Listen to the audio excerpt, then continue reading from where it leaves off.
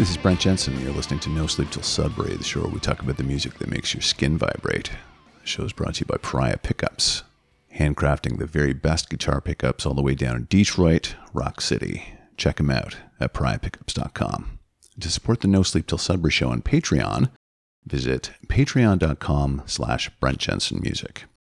Folks, today I'm joined by famous underground Moxie Classic Albums live vocalist and former vocalist of the Juno Award-winning rock band Slick Toxic, Mr. Nick Walsh.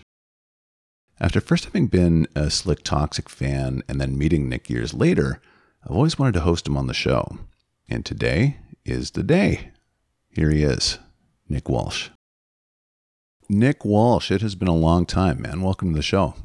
Hey, thanks for having me. I saw the nice words that were mentioned to me on another podcast, and they were saying that you should get me on your show, and you reached out days after, if not hours. Yeah, I was saying in the intro that I've been wanting to have you for a long time, and it just never worked out. Right. You know, being a Slick Toxic fan back in the day, and right. then you and I had met. You'd read my first book, and I told that story actually on the podcast. I think of the really cool thing that you did. I said, "Can I have a picture of you with the book that I can use for media purposes?" That's right. He said, "Sure." And I said, "Where do you want me to drop the case of beer off?" And you said, "Listen, you don't have to do that. Buy me a beer when we're at the bar the next time you see me." And I thought that was really cool. And we haven't met at a bar since. You still owe me a beer. There's one back here. Exactly. There you go. Standing invite. So listen, you are a very, very busy guy. Thank you very much for taking the time. I appreciate it. Thank you. Where do you want to start? You've got so much going on right now. Do you want to start with? Yeah, it's crazy because first and foremost, I do have so much going on right now, but it almost seems as though I don't, because this is my regular, everybody always says, "Oh, you're so hardworking. You're so this and that." It's just what I do. And it's what I've always done. Some people say, "I have a hard time keeping up with your energy." I go, "Energy? I'm tired." What are you talking about? So yeah, I got a lot going on. The latest news to become public was that, Craig Martin, founder and CEO of Classic Albums Live, asked me, and, I graciously accepted to become the general manager of Classic Albums Live, which is a company they're celebrating the 19th year this year, this past April. So, to do what I've done throughout my career and to be asked at my age now to be in a corporate role, it's quite funny because I even say to my mom, "Oh, Mom, I'm a suit now." And my mom goes, "Oh, are you going to be wearing a suit?" I said, No. It means that I'm on the other side of the fence now, but it's not like that. At Classic Albums Live, first and foremost, Craig, he also is a musician and an artist. So this whole organization is based off of creativity and coming from those roots. So that's why everybody thinks that I would be perfect for the job, because I've been dealing with this stuff my whole life, from a band leader perspective to road managing to managing, producing, media. So every facet of the business I've had to be involved with just out of bare necessity. So yeah, it's a great honor to take this on. I've actually been singing. I've actually been a performer with Classic Albums Live. This July, I'll be celebrating my 8th year. Oh, wow. That many. Yeah. So time flies. And, within the 8 years, I've luckily been able to be involved with many different projects. So that's what keeps me busy other than my family life. And, I love it. I wouldn't want it any other way, Brent. No, I know. And the latest one is Led Zeppelin 2 that you're involved with, and that run just wrapped up, I think, in the U.S. And you have... Yes, I have one more date here in Toronto, Canada. We're doing Roy Thompson Hall on June the 3rd. Yes, yeah, it's a Friday night, and that'll wrap. I've been touring that with the Led Zeppelin crew extensively since mid-January. Since things started opening up again, it's just been nonstop. I've literally I was home 5 days in April. And the last time my wife said, like, it's nice of you to come home to do your laundry kind of thing, you know? So I'm glad to be stationary now for a few weeks to get some rest. Good for you. You started that you're in the Maritimes, right? And then you went down to the US. That was one we were in Ohio, then California. Like, we bounce all over the place because some shows are driving shows because they're further north in the US. And then other shows are fly shows. So I personally, since I guess March or February even, but since the end of March, right up until this past weekend, was in 4 different time zones in 5 weeks. It's very fatiguing on your body, especially when you're not 23 anymore. Of course. You know? Yeah. But we were in California with it. We did a run out in Alberta with it. We were in the Maritimes. So it was like California. Then, like, come home for a day, try to get acclimated to Eastern time. Then all of a sudden, we're in the Maritimes in 3 days. Oh, wow. And then I'm out there for, a little over a week. Yeah. And then it's like, fly to Alberta, Wow. Yeah. Now, bathroom breaks, sleeping breaks, eat it. You don't even know is it dinner or is it breakfast right now? I don't know. No kidding. Yeah. Now, what are some of the things that you do to keep your voice up when you're on the road in that capacity? Well, what I do personally, again, it's not like I'm in my 20s and I'm a noob out on the road. I warm up. I specifically, when I'm going out west and it was winter a few weeks ago, if you recall. Oh, yes. I bring a humidifier for my room, cool mist humidifier for my bedroom or hotel room rather. I have a facial steamer that I keep backstage that I help moisten my cords. A lot of people don't realize that. Okay, first and foremost, singing is one thing as far as, hey, I can sing, but you have to have an ear to be able to sing. So that's the first thing. You have to hear pitch and tone and all this stuff to be able to sing. Secondly, if you're already a singer, the best advice I can give you is rest and hydration are the key. So the days of, going out to a bar after a gig and whooping it up till 3 o'clock in the morning, yelling and screaming over another live band in a club, that's gone. You don't do that. Yeah. You have to learn that shit the hard way. And I learned it the hard way back in the Slick Toxic days, Oh, really? We were out with Yngwie Malmsteen for 2 months in the US and we were playing 6 nights a week. And, the first few shows, it was kind of like, I was like, what am I going to do? I have no voice, right? Oh, no. Calling my vocal coach back home here in Toronto, and she's, telling me what to go buy at the drugstore to help get out of it. And really, at the end of the day, after that tour, I quit smoking cigarettes. I learned that if I was going to party with the gang, it should be the last night of a thing before a day off so that I have that day to recuperate and whatever. Yep. Get a good night's sleep the next night, all that stuff, and do it again. But yeah, the way it works for me now is, as I said, I bring the humidifier. I have the facial steamer for before the show. I drink so much water. The problem about drinking so much water is that, especially at my age, again, it's like when I go to bed at night, I'm up every hour on the hour using the toilet. Yeah. But that's what melatonin is for. So I take melatonin before bed so that I can go conk into a nice deep sleep. And if I do get up to use the bathroom, I go back to my bed and I'm in a dream again already. Wow. Gone are the days of using booze or anything else to try to put you to sleep, because that doesn't really put you to sleep. It just kind of turns you off for a little while, but you're not really getting the energized. Yeah. So that's kind of what I do. And I warm up before every show, and I warm up multiple times a day in 10-minute intervals. So, and a lot of people don't realize that hydration, standing on stage and drinking water doesn't actually moisten your vocal cord. Like, the water doesn't get absorbed into your vocal cord. That just helps your dry mouth. Okay. In order to be hydrated, you need to be drinking hours and hours before you sing. Okay. So that the water can get into your system and basically, get into your vocal cords. Oh, good tips. What's going on with Famous Underground these days?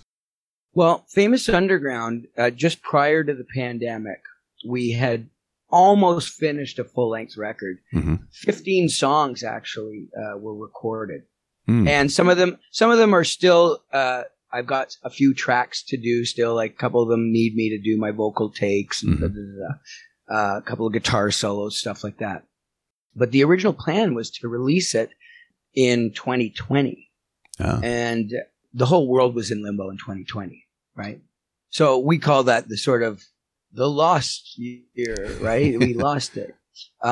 So last year, what myself and Laurie Green, who's the bass player and my business partner with Famous Underground, we decided, well, because we really don't know what's going on still, we're still in a pandemic.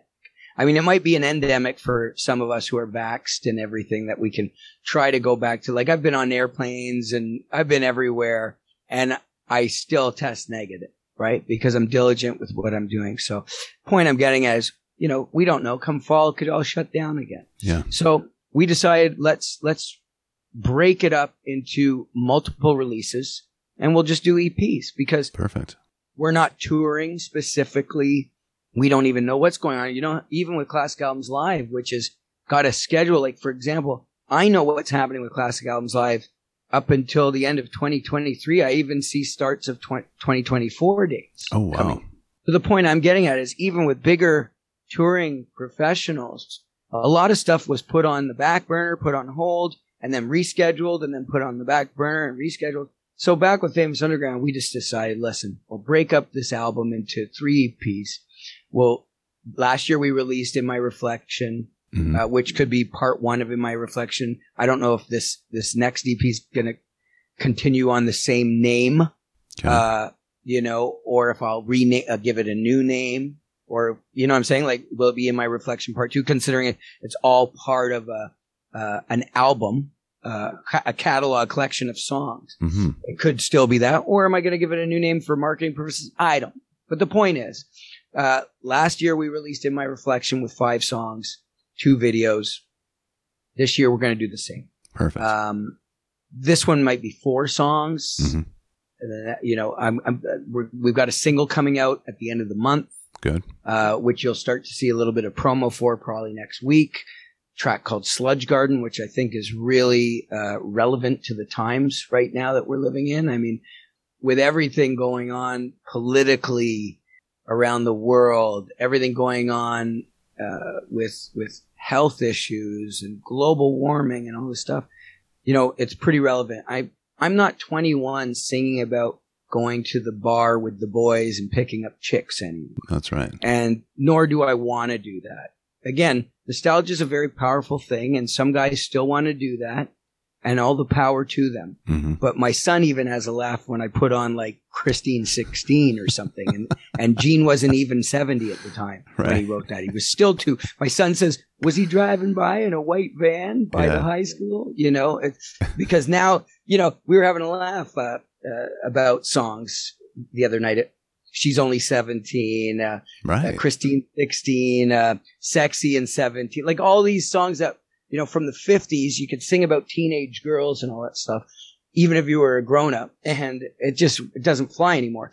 So point being is I have no interest anymore. I'm a married guy with a 16-year-old son, and social issues seem to be what, you know, sort of drives my train of thought, I guess you could say.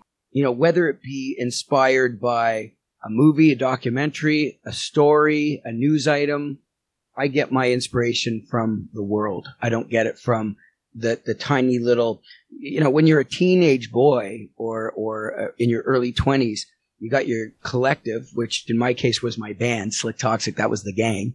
And, you know, our train of thought was we were going to take over the world and, you know, pick up hot chicks. And, you know, I always say this when it was like, you know, the days of wanting to hang out at the Playboy Mansion, those fled a long time ago. You know what I'm saying? But when you're young and ready to do what we wanted to do, I mean, the idea was, you know, I want to buy a Porsche and I want to hang out at the Playboy Mansion and, you know, all that kind of stuff. And yeah, so I don't sing about that anymore. So Sludge Garden, which will be out at the end of the month. And then a few other songs that attack different types of social issues, will be on the EP. Cool. I'm looking forward to it. One of my favorite, if you don't mind me talking, one of my favorite tracks that is on this thing, which will be released as a summer single, and a video will be done for it, is a song called Love Grenade. And it's basically, I mean, we're living in an era right now, Brent, where somebody who's a stalker doesn't have to be walking past your house multiple times a day. Now they all do it via, That's right. creeping your Instagrams and Facebooks and TikToks and whatnot. So, this song Love Grenade is kind of one of those situational songs where there's some dude that I guess is losing his marbles a bit because he seems to think having interaction with some Instagram model or whatever online amounts to a relationship. Oh God. So wait till you hear that one. It's a really hooky tune, but when you delve into the concept, it's kind of dark. Like my dad even says, "Oh, I don't like the concept of that song. I don't like that." And I'm like, "But it's a really catchy, good song. I don't care. I don't want to hear it." Oh, really?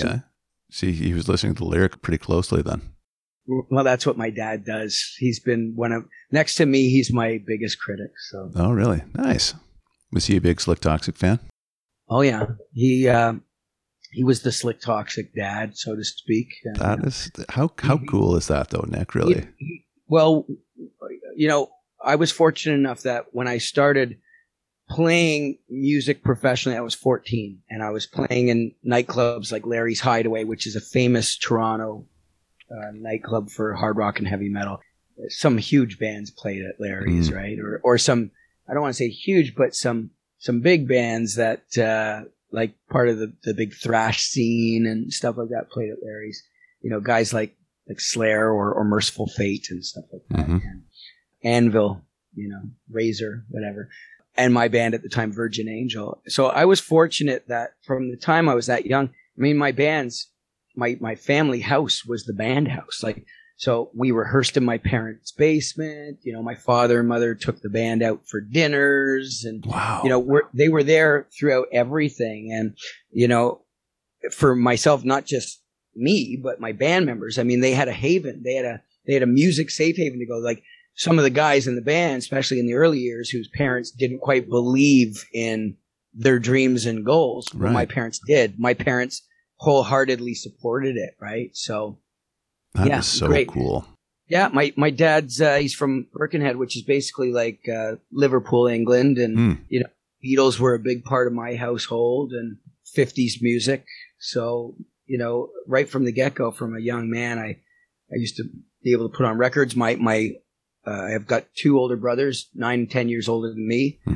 So I heard a lot of music through them as well. So I was fortunate to hear generations of music before I discovered my own, which my own really was, in the 70s as a kid, it was like Kiss, Alice Cooper, Queen, Aerosmith, AC/DC in the late 70s, and I would say that was pretty much it for me. I mean, if you looked at my record collection as a kid, that's all I had, and maybe Angel, but Casablanca Band, whatever. But those records were my things as a kid in the 70s, but the music I discovered myself was like the Iron Maidens, the Dios, the Twisted Sisters, the Merciful Fates, the Metallicas, all that stuff. Yeah. That was my Motley Crue. That was all my music. But I was fortunate enough to, like I say, like my brothers had Aerosmith records, Zeppelin records, you name it, all those other records that when they weren't home, I was sneaking in their room and playing. So, see, that's funny because you and I have said before, like we have the same opinions on this stuff, and we're about the same age. I turned 53 in a couple of weeks,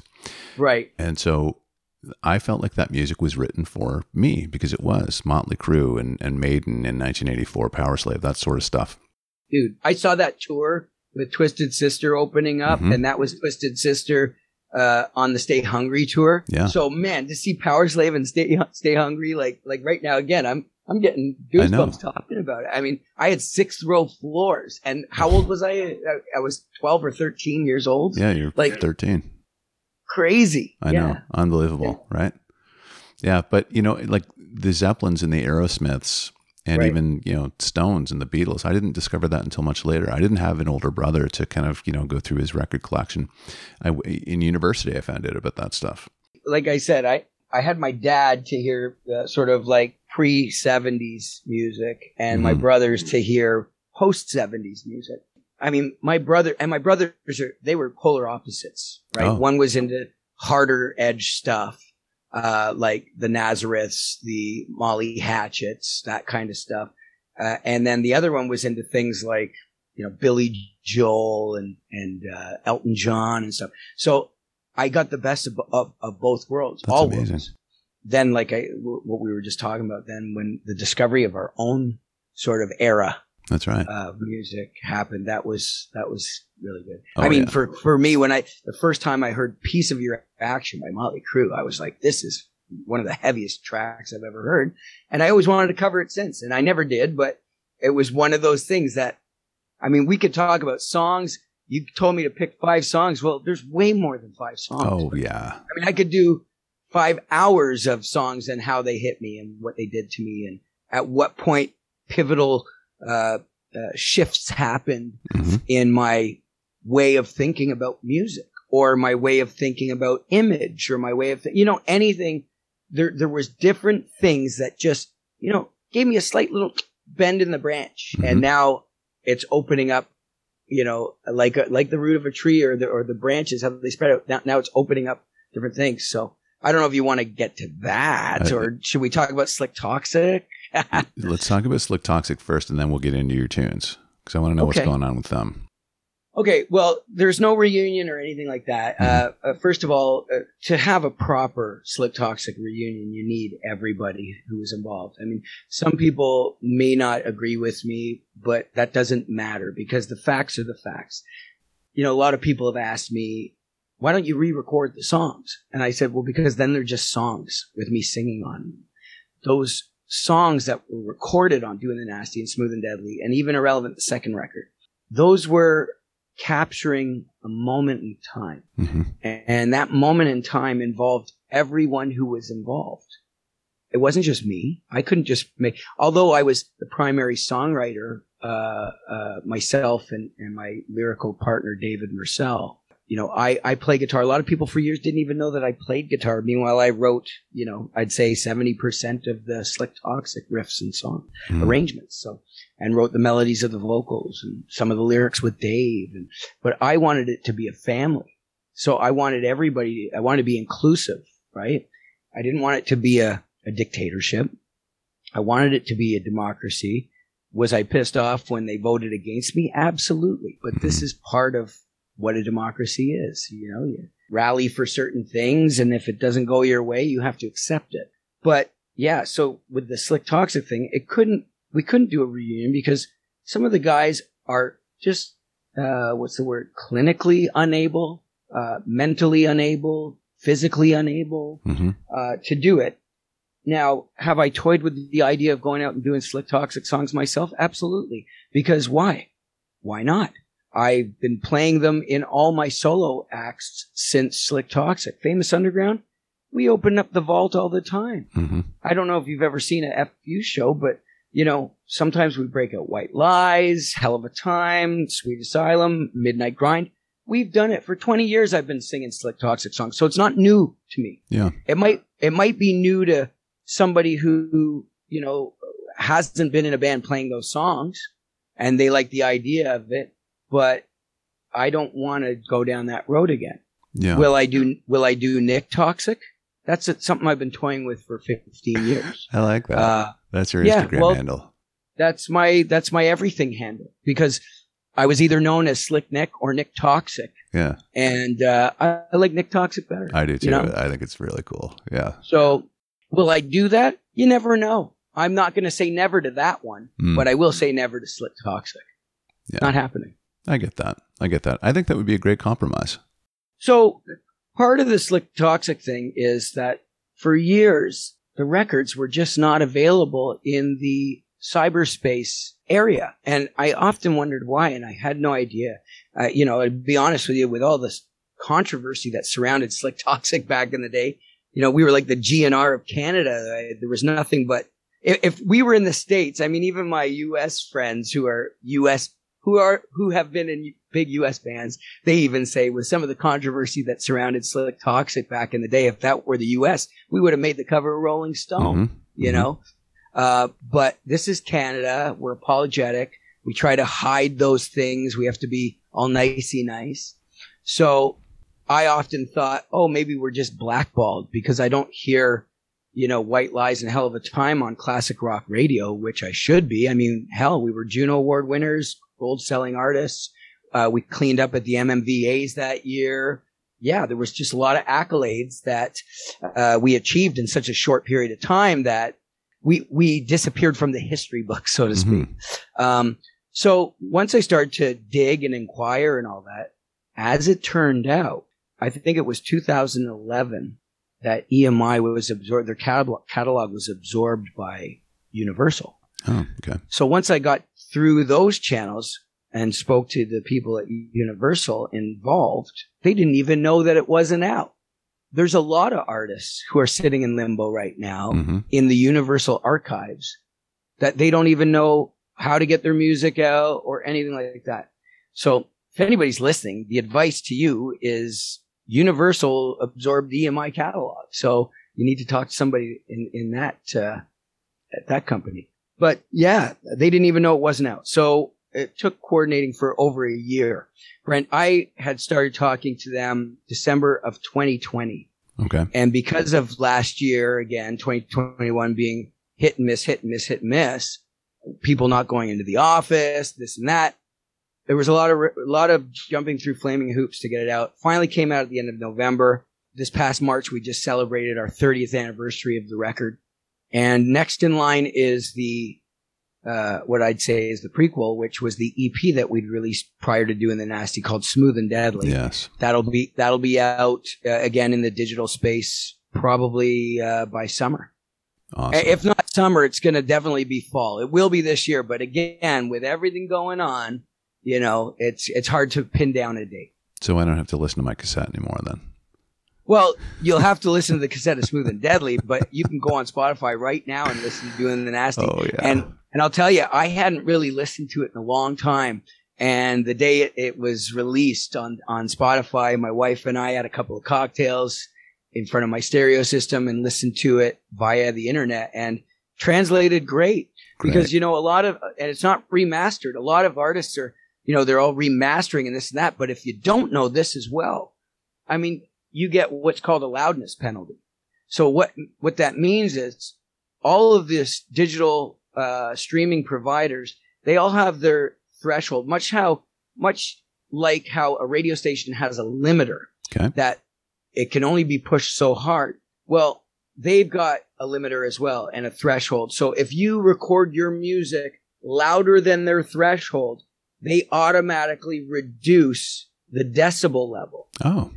So what happens is your music doesn't end up sounding the way you intended. Right.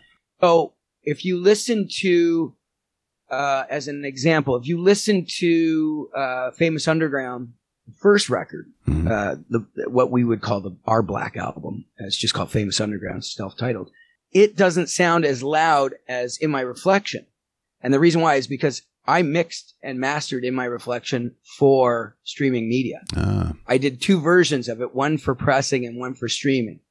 And it translates the way you want to hear it. And it translates, again, a lot of people who mix don't understand this in this day and age. And a lot of the young guys need to take notice of this, is you need to also test your mixes in mono. I mean, a lot of people are just listening to their music on a tablet or a phone these days. Or even like, for example, I have one of my things that I listen to as a reference is I have a mono Sonos speaker, Bluetooth Wi-Fi speaker. So if I listen to my mix on there and I go, hey, where the hell did that guitar go? Yeah. Then I come back into my studio and check the mix and I check the spectrum where it is. There's too much in the stereo spectrum that, you know, I need to maybe place it a little bit better in my mix. And then all of a sudden when I listen, I hit my mono button here in my studio. There it is, right? Yes. So back to this loudness penalty thing. So I mixed that specifically for that. But Doing the Nasty was mixed and mastered in 1991. Right. So it was mastered in a day prior to the big loudness wars. So it translates amazing online because it wasn't mastered to be, we want it to be the loudest sounding freaking record ever. It wasn't mastered for that. It was just mastered to sound good on a stereo through a CD. So it translates pretty good on we didn't get penalized, I'll tell you that much on streaming media. It translated amazing. And so when I listened to it, I was like, I'm looking at my wife going, this is a pretty good fucking record, man. You know, I'm actually pretty proud. I spent years kind of like not listening to it, maybe because of some of the bad taste certain things left in my mouth. And I'd hear it once in a while, but I really sat down and listened to it from top to tail. I got to say, I'm pretty damn proud of that piece of it. Good. That's great. I'm going to give it a spin when we're done here. Awesome. Yeah. So that's a good segue into your tunes here. You sent me 5 awesome songs. All right, that concludes part 1 of my chat with Nick Walsh. Come back next time to find out what Nick's songs are and what he has to say about them. This has been No Sleep Till Sudbury with Brent Jensen and my very special guest, Mr. Nick Walsh. Till next time, folks, take good care.